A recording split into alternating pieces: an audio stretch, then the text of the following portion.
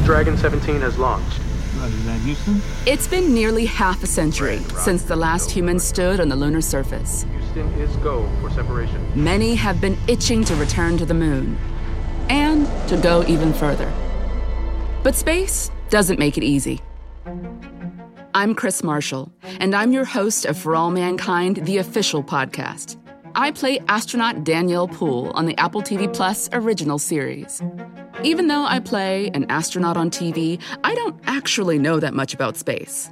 For the next 10 episodes, I'm going to learn as much as I can from the people who do.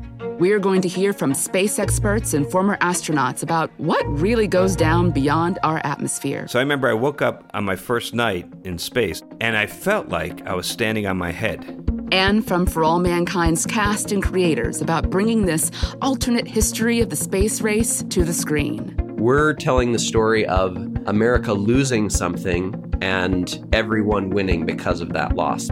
And of course, we'll dig into the drama from the show, both Earthside and in space. And here is this silent, extraordinary, intact area that is suddenly just sullied by footprints everywhere. Like, take your trash off my moon. So, strap in. It's going to be a wild ride. 3, 2, 1.